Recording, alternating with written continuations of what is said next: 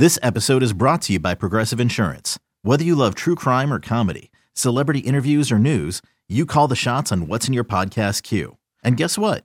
Now you can call them on your auto insurance too with the Name Your Price tool from Progressive. It works just the way it sounds. You tell Progressive how much you want to pay for car insurance, and they'll show you coverage options that fit your budget.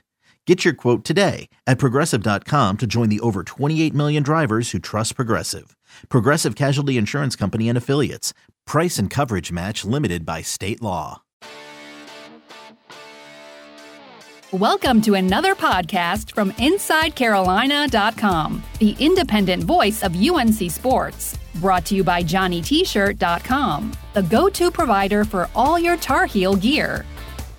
Welcome to the Inside Carolina podcast, sponsored by Johnny T-shirt and JohnnyT-shirt.com. This is the Coast to Coast podcast. I'm your host for this one, Jon Seiglie, joined by Moran and Sherrell McMillan. We're actually going to be wrapping in the post-game podcast for the UNC versus UVA game that just ended minutes ago.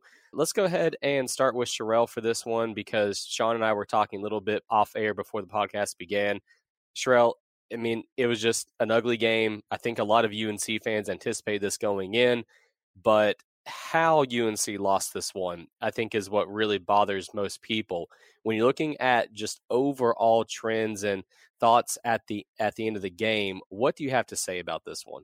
Well, I mean, it was a typical Carolina trip to UVA, right? There wasn't anything different about this particular group. When Carolina goes to UVA, they generally lose the last few years. They generally shoot poorly, which they did again tonight, and they generally turn the ball over, which they did again tonight. So as far as the UVA portion of it, it wasn't any different. Now, if you want to take that game and then look at the sample size of the beginning of the season and say, okay, where are the trends? Then I think that tells a little bit more of or paints more of a dire picture than this individual game. But to me, this is just UNC at UVA the last few years. This is what it is. Wasn't anything particularly different. All right, Sean, what about you? What were your overall thoughts on the game now that we're at the end of it here? Yeah, I think going into it, I think everybody was hoping for a better effort coming out of Ohio State. Unfortunately, it was another game under 50 points, a rather frustrating game. I know, as Sherrell mentioned, it's kind of a usual trip to UVA, but similar to UNC, this is not a typical UVA team. They're ranked in the top 10, but right now they're definitely not, I would say, a strong squad with how much they lost last year. And unfortunately, in this game, we let their bench get to us, and I think coming into the game, UVA was one of the worst three-point shooting teams in the country at 23%, and at one point they were 6 for 11. So overall, it was frustrating. There were some good moments. I still don't know how Armando was back and playing. I expected him to be out several weeks. So that, it was nice to see him back, and I think he did have some strong moments outside of the foul shooting, but overall, it kind of left, still a lot of questions that people had been asking this week, and it'll be interesting. We have one game with Wofford before going at Gonzaga, which will be another tough opponent and a tough matchup. So a lot of questions out there that hopefully can start to get answered over the next few weeks. And I'll add to John. I'm not trying to be dismissive of how poorly North Carolina played, but I think you have to, again, just consider that this was the best defensive team in the country. So for a team that struggles to score, when you're playing a team who's better than anybody else in the country at defense, it's going to look ugly. Now, the hope is that once they get a little bit of schedule relief, there's not a ton over the next month because they played some really good teams. The hope is that they can build some confidence because I think, to me, that's what I see more than anything lacking. I think there are still players with skills despite what they've shown. I just think they don't have any confidence right now because outside of Oregon, it's been a pretty rough couple of weeks. So that's my impression. Like I said, I don't mean to be dismissive of how poorly they played, but it's just I'm not trying to be that guy, but it's just not surprising for them to play that bad at UVA. Yeah, I think you do have to take into account who the Heels are going up against. But I think the issue that I saw was just a continuing trend of UNC just not being able to run the offense as much as they tried. And at this point, I don't know if it's because there's just a mental block there where the players, they have been instructed what to do, but for whatever reason, they're not being able to put that to actual effect on the court, or if you just have guys that just simply aren't a good fit for the offense and are not running it, period. Sean, what are your thoughts on that? Do you put it more on just the players are not executing, or that it really does go to just the pieces themselves are not really fitting properly this year? I think I would say a lot of it is the pieces and trying to figure out how those do go together. I did think that Armando and Garrison played decent overall. And usually when you play against a UVA team that likes to double out of the post, sometimes you'll get one or two easy baskets, but you also get a decent amount of turnovers. And I did think they did well, but overall, I think it's really just trying to figure out the pieces. It's a poor outside shooting team and also a team that isn't that great off the dribble on the guard and the wing spots. I think Cole had a few good moves where he did attack, but once again, it was another subpar game from what is supposed to be your top player. I thought Leaky had some good moments as well, and little by little is starting to figure out his game and where he can excel, but overall has had a slow start to the season. But right now, there's a lot of guards and not a lot of shot makers, and that can kind of clog things up. So I really think it's kind of a mixture of the pieces, and maybe with Anthony Harris coming in, and that could add a jolt, because at the same time we have two grad transfers that I think people were expecting a little bit out of, and today, and as I have most of the season, have not provided a strong lift. What's your take on that, Sherrell? Do you think that it's a fit, or is it just the players not coming down to being able to execute what Roy Williams is teaching them? I thought Sean's answer was perfect. The parts are disparate at the moment, and because of that, they're trying to instill chemistry during the season, knowing that at least knowing that 4 of the players at minimum won't be back on the team next year. So that adds pressure, and you add into that Cole Anthony is talked about as a top 5 pick. You add in that North Carolina was probably rated a little bit too highly in the preseason as a top 10 team. I don't think anyone who covers them day to day or follows them day to day thought that they were that type of team, even with college basketball being down. But you start adding all that together with, hey, we've only got 20 some odd games to figure this out. And that pressure can impact people. And then you add that pressure with the lack of confidence with the disparate parts, and you get these ugly performances. So I think it's a little bit of everything, but I would lean more towards the parts. Just at the moment, trying to fit them all together is just not working. Well, let's go ahead and talk about Cole Anthony, because he lit the college basketball world kind of on fire there with his first 2 games, came in scoring like we have not seen out of a UNC freshman. However, I think that he just has way too much riding on his shoulders. I mean, we've seen now for the last couple games that he takes it upon himself to kind of be everything for the Tar Heels on offense. And unfortunately, it's not been working for him. Today, he shot 4 of 15, 1 from 6 from 3. And out of those 3-point attempts, there were only a couple that I really felt that he shot within the rhythm of the offense. When it comes to his performances, Sean, how do you think he can pull himself out of this slump and really be the point guard that can run every aspect of Roy Williams' offense? Sure. Tonight he didn't have any assists, which as a point guard, especially a Roy Williams offense, is troubling. But the last 2 games, 1 for 13 from 3, has really struggled overall, and had several.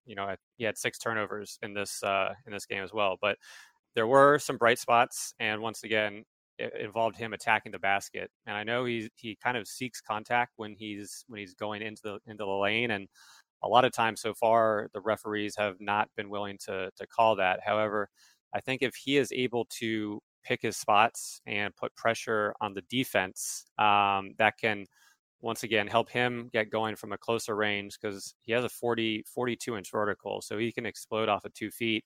And he can finish against the taller players, but it could also ideally open up things for others on the wing or the big men as well. So I think for him, it can't be just settling for deep contested 3-pointers. He has to continue to look to attack, which, against UVA was not that great, but they're the top defensive team in the country. So I think when that opens up, whether it's Gonzaga or Wofford, he continues to need to put pressure on the defense. And Sherrell, what about you as far as Cole Anthony? Why do you think he has struggled as late here? Part of it is, again, Sean said it best. Part of it is the pressure that or actually you said that, how much he has on his shoulders. But part of it is, if you're looking at North Carolina, you say, what else do I have to be afraid of? Like, no disrespect to anytime anybody says no disrespect, they're about to say something mean.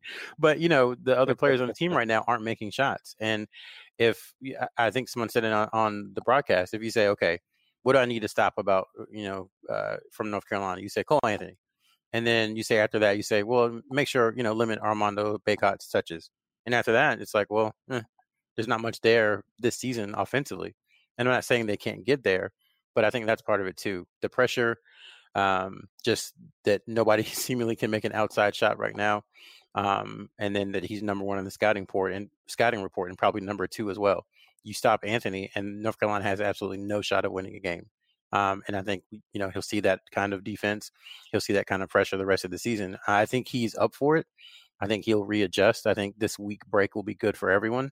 And then I think you'll start seeing him get better and hopefully the team get better as they just, play more together because they're still, and again, people are going to say I'm making excuses or trying to be positive, but they're like 40 practices in.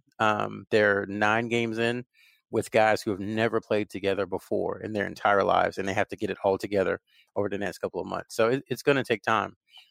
You hope that they can learn some lessons while also winning, but that it hasn't, happened in the last couple of games, but maybe it'll happen moving forward.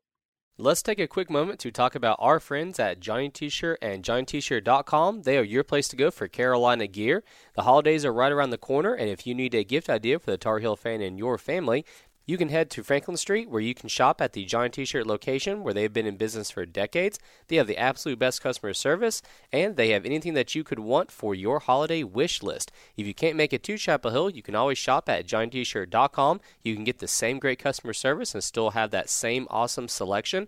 And remember that if you are a subscriber to Inside Carolina, you get 10% off of your orders either there on Franklin Street or online at JohnnyT-Shirt.com. You can get that 10% off code from the Basketball Premium Message Board or the Tar Pit Premium Message Board. So that's Johnny T-Shirt and JohnnyT-Shirt.com, your place to go for Carolina gear. Let's transition over to the defense, guys, because UNC overall, I felt that they played okay on defense. I mean, they did hold Virginia to only 32.7% shooting, which, given Virginia's lack of offense this year, is kind of a red herring.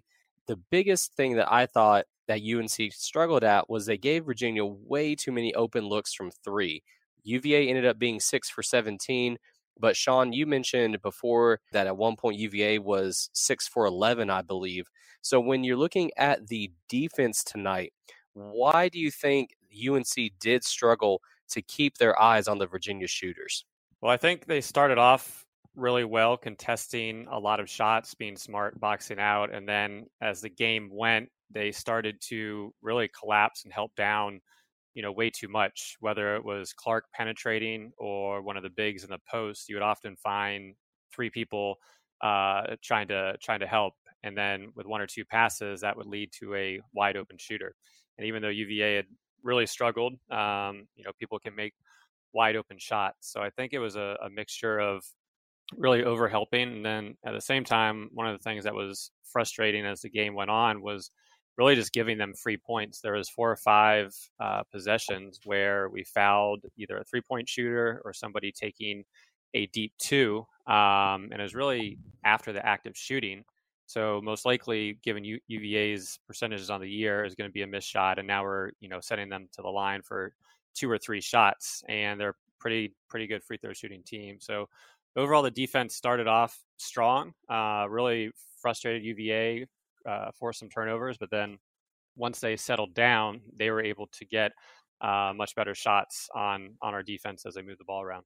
I thought really what Sean said, the fouls late in the shot clock, that and offensive rebounding were the key to the games. Obviously, outside of North Carolina's, putrid shooting, it was 35-39, I believe. So Carolina had cut it to 4, and it looked like they had a defensive stop. And then there was a foul called on Cole Anthony as Clark was shooting a 3. and went to 42.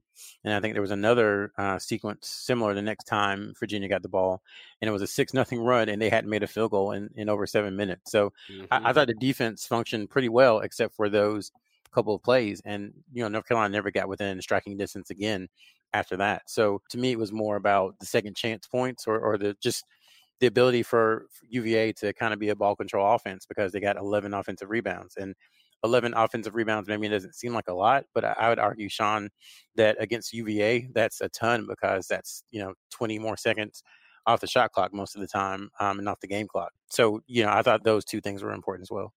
Well, speaking about those free throws, Sherrell, do you think that those were the players themselves just not properly closing out, or do you think that UVA kind of got away with a few flops? Because I think there was some minimal contact on some of those, but I think it was Armando had one that was just, he got way too close to the UVA shooter. Brooks had one as well.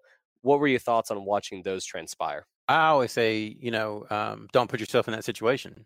So if you're closing out hard, just make sure you don't touch the guy. And maybe that's easier said than done from, watching in the living room to outside being on the floor. But that's one thing. Just don't go there, contest and do your best to make sure that they don't get a great look, but also, don't go barreling into someone. It happened time and time again. And you just you just kill your momentum when you do that. And that's, I thought the announcer during the game actually made a great point that the struggles on offense, it just causes just a little bit of slippage, and just a little bit of slippage against UVA results in, 3 foul shots after you commit a foul with 1 second left on the shot clock after 34 seconds of great defense. The officials, I thought overall for this game, I mean, UNC has no room to complain about bad officiating considering how poorly they shot the ball. There were a couple, though, missed calls, like the carry on Virginia at the end of the first half. I mean, Sean, was I just completely blind watching that? Because it looked to me like their point guard just completely did a textbook carry, and that went uncalled.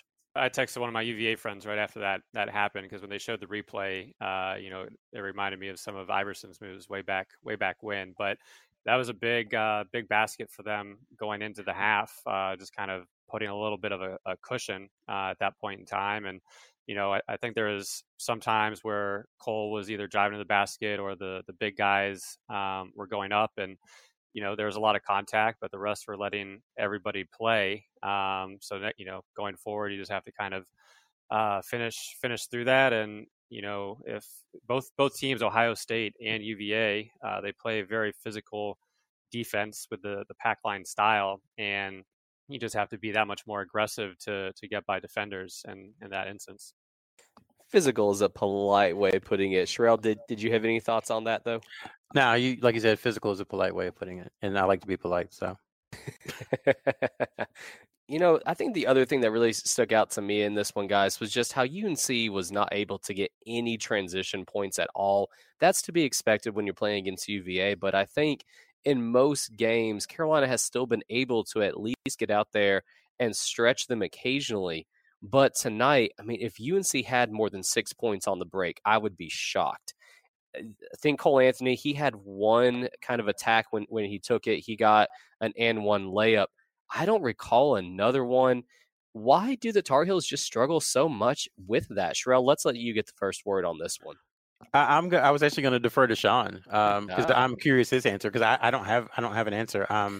It's not that they don't have ACC level athletes. It's not that they don't have a point guard who can push tempo. It's not because they don't have big men who can run rim to rim. So I don't understand it either.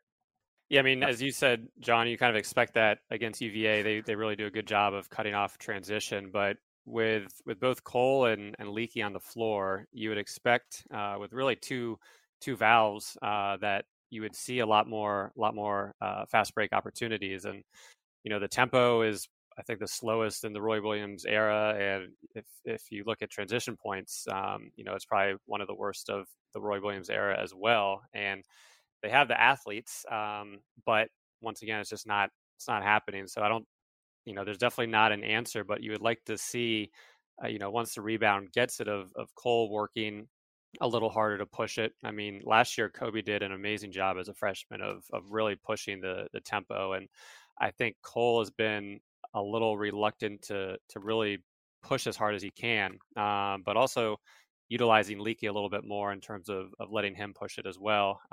Granted, some of those decisions he's made early on in the season haven't been the best, but for UNC, that is they're not going to turn into a 3-point shooting team really this season, and they really need to capitalize on trying to find easy opportunities to score, especially with the big men being able to run the floor. Let me throw out this idea to you guys to see what would you consider about this. How about UNC playing a zone defense? Because they have a lot of length, and I think that might help them out with at least trying to limit the amount of open looks opponents are getting. Now, Roe Williams, he has thrown out the zone occasionally, but he is a man-to-man coach. Given that this year's lineup, though, what are your thoughts on UNC potentially throwing out like a 2-3 or even a 3-2 zone? I mean, we could talk about it, but it's not going to happen for more than a couple possessions a game. So it's kind of a moot point because he Roy Williams is he'll adapt, but he believes in his core principles, and he's won so many games over so many years with his core principles of secondary break and two bigs and man-to-man defense and those kind of things. And I just don't see him changing those, especially mid-season. Yeah, I don't think we'll see a 2015, Duke changeup where they went completely zone after just being gashed in their man-to-man defense. And when Carolina does go zone, usually it's a few quick passes and there's going to be a wide open shooter in the corner or somewhere else. So, it really they just need to be more physical getting through screens. I think for going back to the Ohio State game, that was one thing that really caught my attention was when UNC was on defense, you had Ohio State setting physical screens where once the ball handler went around the screens, they had an advantage versus when UNC was setting screens, the Ohio State team would basically just run right through them, and there wasn't any advantage created. So I think, they just need to play a little more on the physical side and just continue to work on not leaving shooters wide open, throughout the second half. I actually think that UNC did a decent job on screens tonight because it looked like they were instructed to just go under every single screen, which against this UVA team, I think is the right call.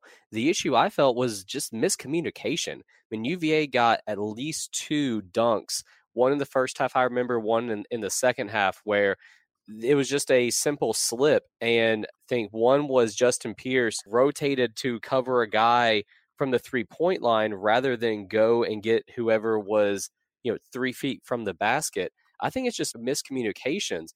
But when we're so few games into the season, Sherrell, do you think that is something that will improve as we just continue to play more and more games? That's certainly the coaching staff's hope that it will. I think it will with time and with practice. And again, this schedule, not making excuses, but this is not an easy schedule. This is not a chance for you to get your confidence and get your chemistry built against teams who you're more talented than. That hasn't been North Carolina's opportunity. They haven't had that opportunity this season so far, and they won't over really the next month or so because ACC play has already started, and then you're nothing but ACC play once it becomes 2020. So I think it will get better, but it's just going to be practice. And for this team, I think really the Christmas break, the holiday break, moving forward after exams are over is going to be really, really key because that's a chance for them to be 100% basketball, to be focused, a really chance for them to get better. So I think it's the coaching staff's hope that they can get through, these next couple of weeks, maybe split UCLA, split Gonzaga, win one of those 2 games out on the West Coast, win the games they're supposed to win, get into practice and just really try to get better that way. Because it's just not happening. Chemistry isn't being built on the court, and it needs to be built in practice. All right, let's go ahead and get final thoughts on the UVA game from you, Sean. What do you think was the one thing that UNC must improve upon just from this one particular game moving forward? Because we'll talk more long-term stuff in our final part of the podcast. But for right now, UVA, what was the one thing you noticed that must get fixed? Well, I think there's a lot that must get fixed on the offensive end, but I would just say on the defensive end of working on not collapsing, 3 defenders at a time and leaving wide open shooters, because that's a easy way to let teams catch fire, especially in the ACC. And just trying to transitioning off real quick. I know we've talked about a lot of negatives, but I did, it was great to see Jeremiah Francis get some action after being injured for so long, and Anthony Harris in his limited time did show some flashes. So there's a lot to work on, but hopefully, some bright days ahead as well. All right, well, let's go ahead and take a commercial break. And when we get back, let's transition over to the coast-to-coast part of the podcast. We'll put the UVA game behind us. So stay tuned. We'll be right back after this. Hey, I'm Brett Podolsky, co-founder of The Farmer's Dog. We make fresh food for dogs. We started the company when we saw what a huge difference it made in my own dog, Jada, when she stopped eating ultra-processed kibble and started eating fresh, whole food. The Farmer's Dog food isn't fancy. It's just real food delivered to your door in pre-portioned packs. It's better for them and easier for you. Get 50% off your first box at thefarmersdog.com/podcast. That's thefarmersdog.com/podcast. Knowing how to speak and understand a new language can be an invaluable tool when traveling, meeting new friends, or just even to master a new skill. But it's not always simple when you're bogged down by textbooks and structured classes. That's why so many people trust Rosetta Stone. Rosetta Stone is the most trusted language learning program, available on desktop or as an app. It truly immerses you in the language you want to learn, like Spanish, French, Italian, Chinese, and more. You won't just be studying English translations. The Rosetta Stone intuitive process helps you pick up a language naturally, first with words, then phrases, then sentences. Don't put off learning that language. There's no better time than right now to get started. For a very limited time, listeners can get Rosetta Stone's lifetime membership for 50% off. Visit rosettastone.com/rs10. That's 50% off unlimited access to 25 language courses for the rest of your life. Redeem your 50% off at rosettastone.com/rs10 today. And we're back with the Inside Carolina podcast. Jon Seiglie here with Sean Moran and Sherrell McMillan. So, guys, let's go ahead and start talking about the upcoming games. UNC plays Wofford, then they have to go to Gonzaga. So kind of a tune-up, warm-up game, but then a huge opponent coming up very, very soon. So, Sherrell, if UNC is going to really start building momentum, and they have to start beating some of these teams, I think, if they're going to be a true contender to make the NCAA tournament. I mean, that is something that is not a guarantee, I don't feel like, at this point. So the fact that the Wofford game is coming up next, then they have to go to Gonzaga. What do you think the coaching staff is going to be telling the players about this short stretch of games? I think first off, after today, they're going to tell them to get ready for exams, prepare, and they're going to have a few days off, and then they'll come back. And I think the coaching staff will just have an honest assessment of saying, this is where we're at. This is what we're doing well, which the list won't be long. And this is what we're not doing well, and we need to improve. And this is our plan for improvement. Now, obviously, you can't do that. But like I said, so much in games, they need to beat Wofford, and they need to be prepared to play a hard game. They don't need to go into it saying this is a warm up, because this team has shown that, when you're not scoring, you can lose to anyone. And, Wofford and other teams have come into, I guess they'll be in Carmichael, but have come into the Smith Center and gave North Carolina scares or beaten North Carolina. So that's something that they need to have focused mentally on Wofford and just Wofford. And then once the Wofford game is over, then you turn your attention to Gonzaga. Now, I would be absolutely shocked if they found a way to win at Gonzaga.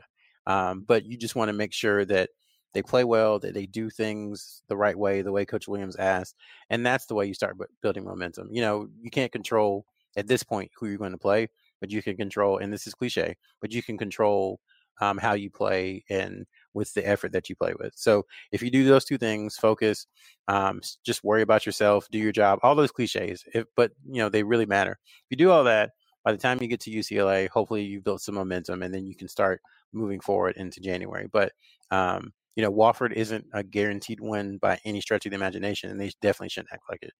Yeah, that's a very good point as well, that UNC cannot overlook Wofford. They can't overlook any team with how poor they're playing currently on offense. That must get fixed.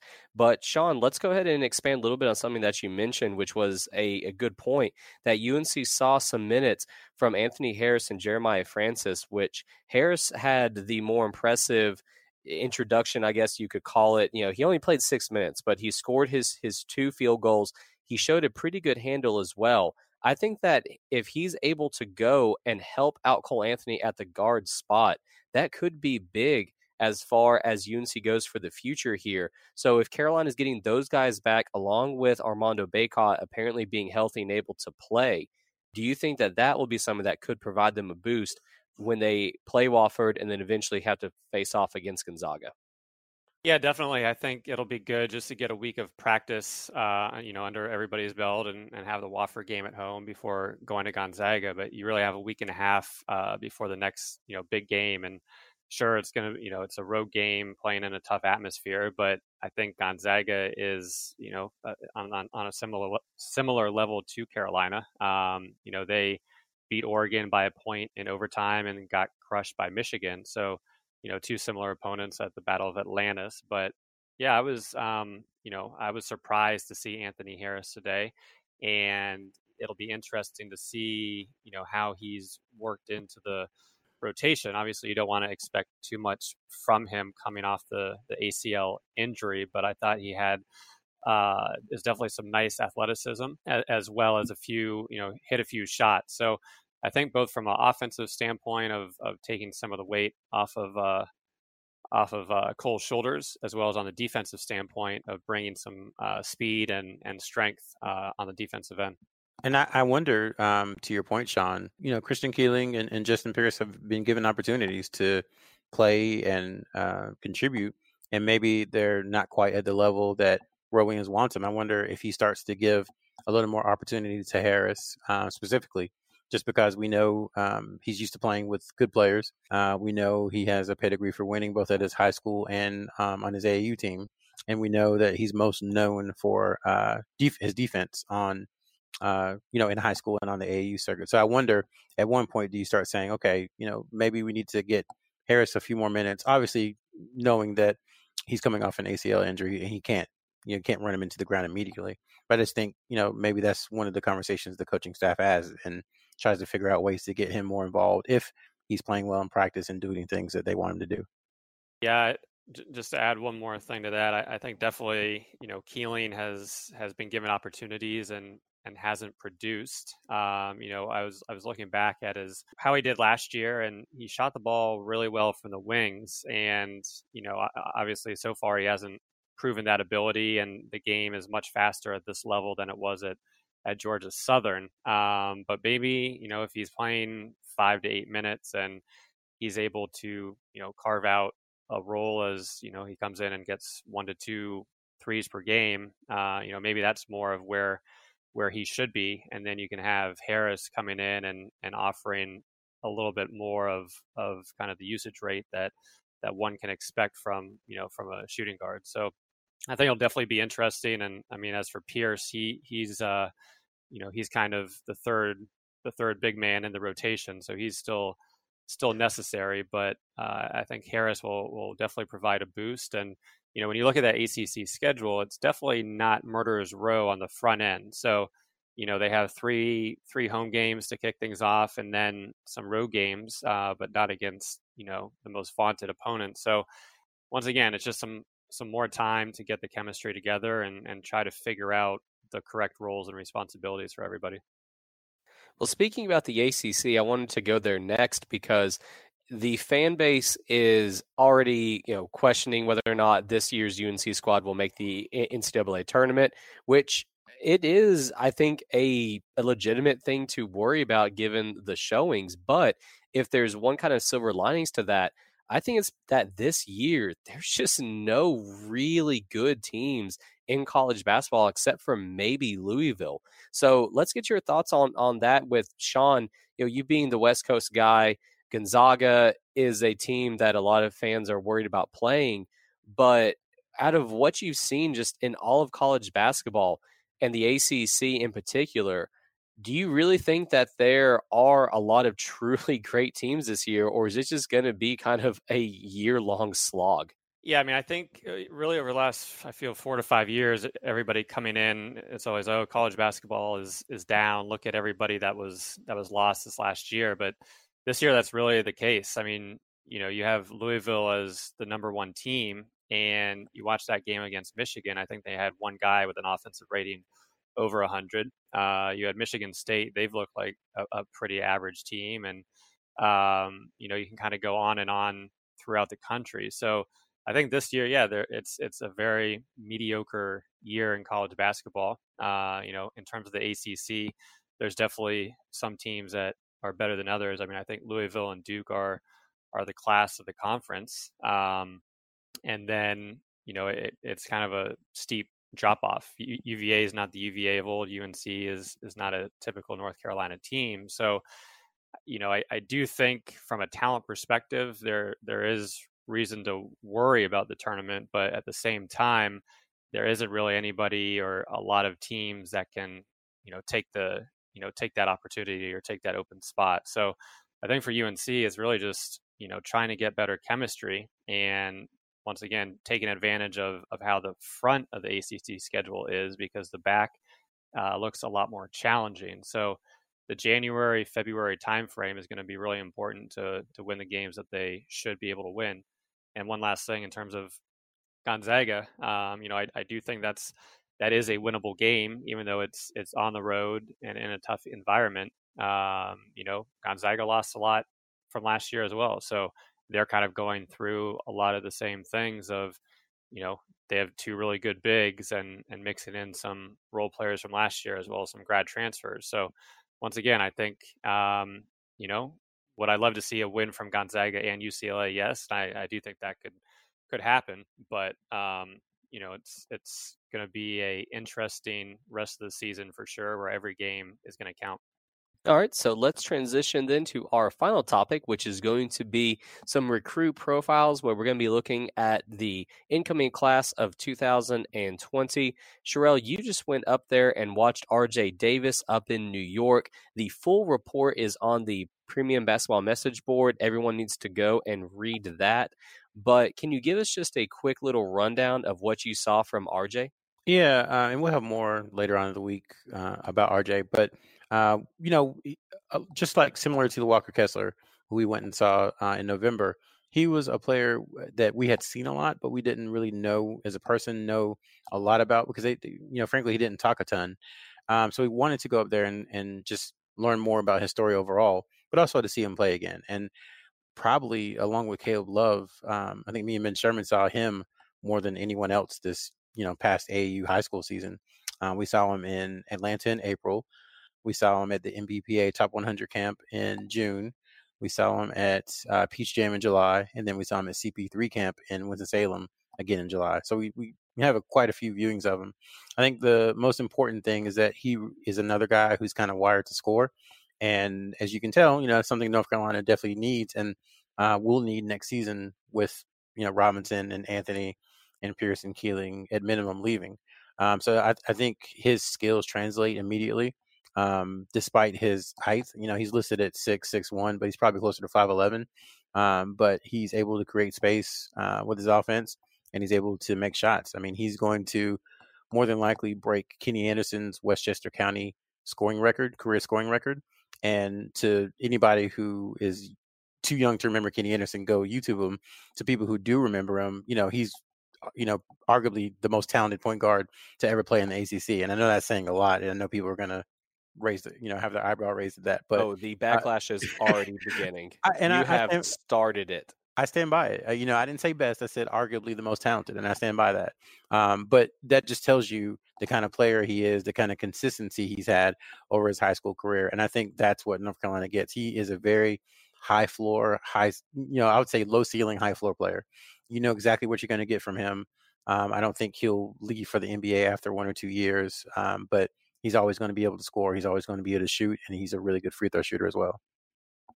Well, hearing that UNC is going to get just a pure scorer like that may give a lot of the UNC faithful some hope for future seasons. Sean, you've also been keeping tabs on some of UNC's other commits. What can you give us as an update for how their high school seasons are going so far?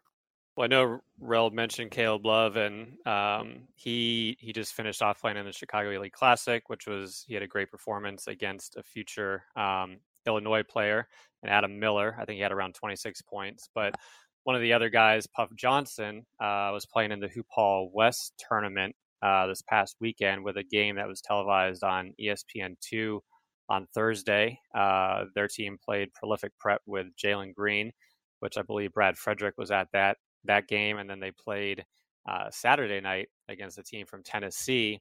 And unfortunately, they lost both games in kind of a blowout style. The first game, which I know was talked about on the message boards, was probably frustrating for any UNC fan to watch, because Puff was, definitely didn't have a great game, and it was tough for him to even get open shots. At Hillcrest, they have their point guards going to Arizona, and they have a few other, I'd say 4 or 5 star prospects, and those guys seem to get the majority of the attention.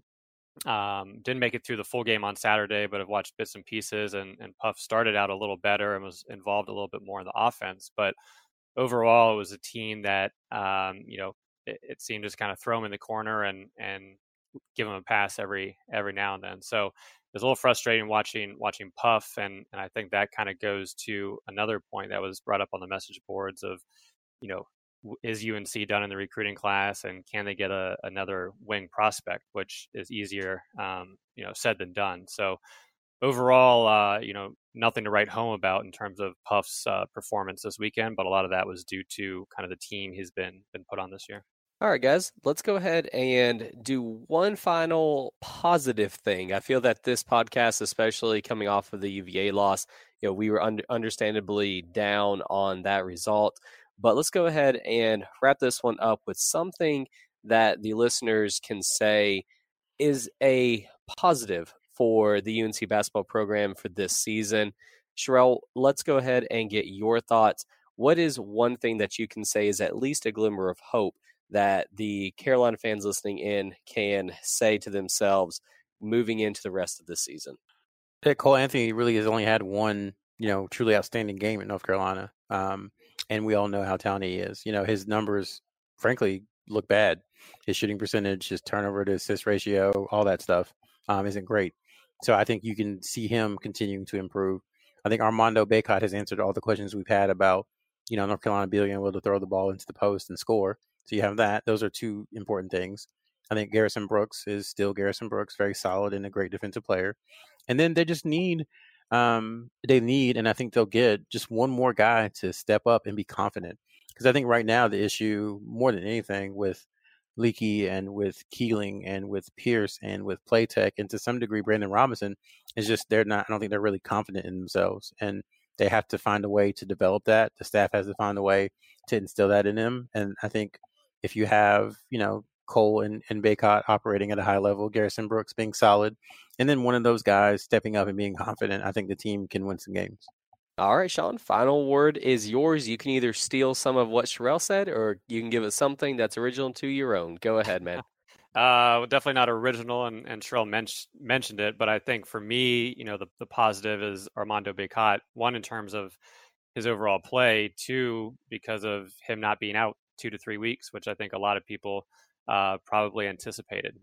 He's been getting better every game, and as Sherrell mentioned, he's a guy that you can throw the ball to and you can get a bucket down low. So I think, watching his improvement, because it does seem like he's getting a little bit better each and every game, will be fun. And then, even looking forward to next year, it's a good problem to have of, Brooks and Bacot and Kessler and Sharp. So you have potentially, we'll see what happens in terms of, anybody leaving or anything like that, but you have 4 legit bigs. So now it'll be up to Roy and the coaching staff to figure out how to best utilize them. But I think from a front court perspective, the future looks very good. We'll go ahead and wrap it up on that note. Thanks a lot for speaking with me, and we'll be back next week for another edition of the Coast to Coast podcast. For tonight, hope that you guys have a good rest of the evening. Thanks, John. Thanks, John. Thanks for listening to another podcast from InsideCarolina.com. Brought to you by JohnnyT-shirt.com. Where to go for your next Tar Heel gear purchase. Okay, picture this. It's Friday afternoon when a thought hits you. I can waste another weekend doing the same old whatever, or I can conquer it. I can hop into my all-new Hyundai Santa Fe and hit the road. Any road. The steeper, the better. Because my all-new Santa Fe is available with H-Track all-wheel drive, so I can hit the trail without a worry in the world. Heck, with 3 rows and best-in-class rear cargo space, I can pack the whole family in with all our gear. We've got available dual wireless charging for our phones, so we'll never lose touch with civilization, and we won't lose touch with the primordial power of Mother Earth. So which is it? Waste the weekend or do something a little more epic? And conquer it in the all-new Hyundai Santa Fe. Visit HyundaiUSA.com or call 562-314-4603 for more details. Hyundai, there's joy in every journey.